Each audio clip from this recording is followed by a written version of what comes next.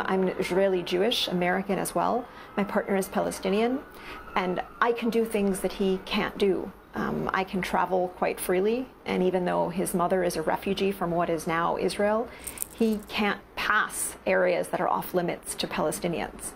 I have excellent rights, I have health. There are cities in Israel being built for Jews only, and also in the West Bank, settlements being built for Israeli Jews only, while Palestinians are hemmed in, unable to build cities, and their homes are being demolished for lack of permits that are almost impossible to get.